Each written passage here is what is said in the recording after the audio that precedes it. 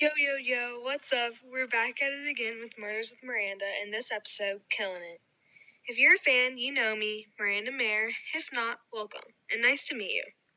I'll be talking about the two most intriguing stories, The Sniper and The Dangerous Game.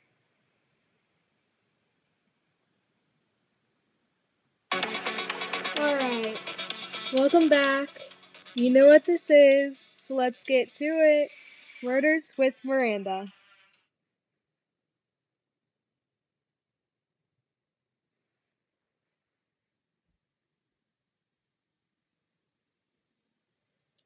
So, let's get into these stories. The Sniper and The Most Dangerous Game. We will be doing all sorts of comparing, talking about conflicts, and just putting yourself in the shoes of these incredible characters. Are you excited? I know I am, so let's get to it. Alright, so comparing these stories, The Sniper and The Most Dangerous Game. In my opinion, they are actually pretty similar. I mean, they both include beating the enemy by killing them. They both include main characters that really know what they're doing, and they both include some sort of unexpected twist at the end. I really like how much these stories are alike because it shows different perspectives of how to survive in terrible situations. Next, let's get into the crazy conflicts that are in both of these stories. In the sniper literally has to find an enemy and shoot him. Just like that. I mean, yeah, like shooting someone is a terrible thing to do. But several thousands of people do it every day, and he's doing it for the good of his side of the war. However, shooting your brother, like, whoa, I was not expecting that. Just what an amazing twist to put into a story like that.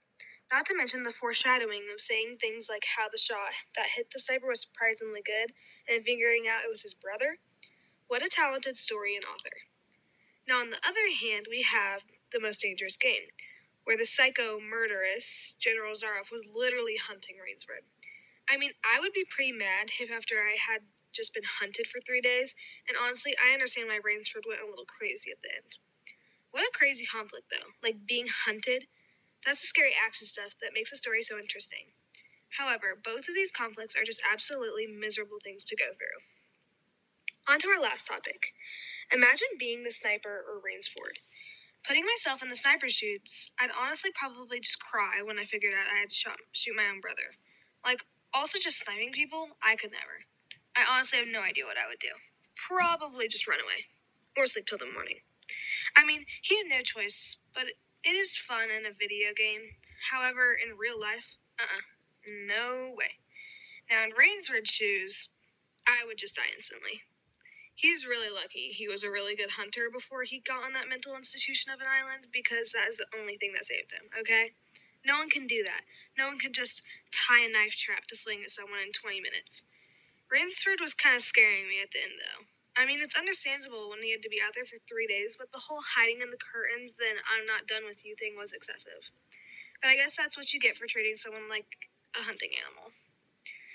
So, in this episode's Killing It, we compared, talked about conflicts, and put ourselves in the perspectives of the main characters of each story. I had a lot of fun with these stories, and I think they're great. I hope you did too. What a great way to end this episode. Thank you so much for listening to Murders with Miranda and this episode's Killing It. Join us again for the next episode's The Ted Bundy Case, and I'm excited to have a very special guest next time with me on Murders with Miranda. Alright, thanks so much guys, have a good night.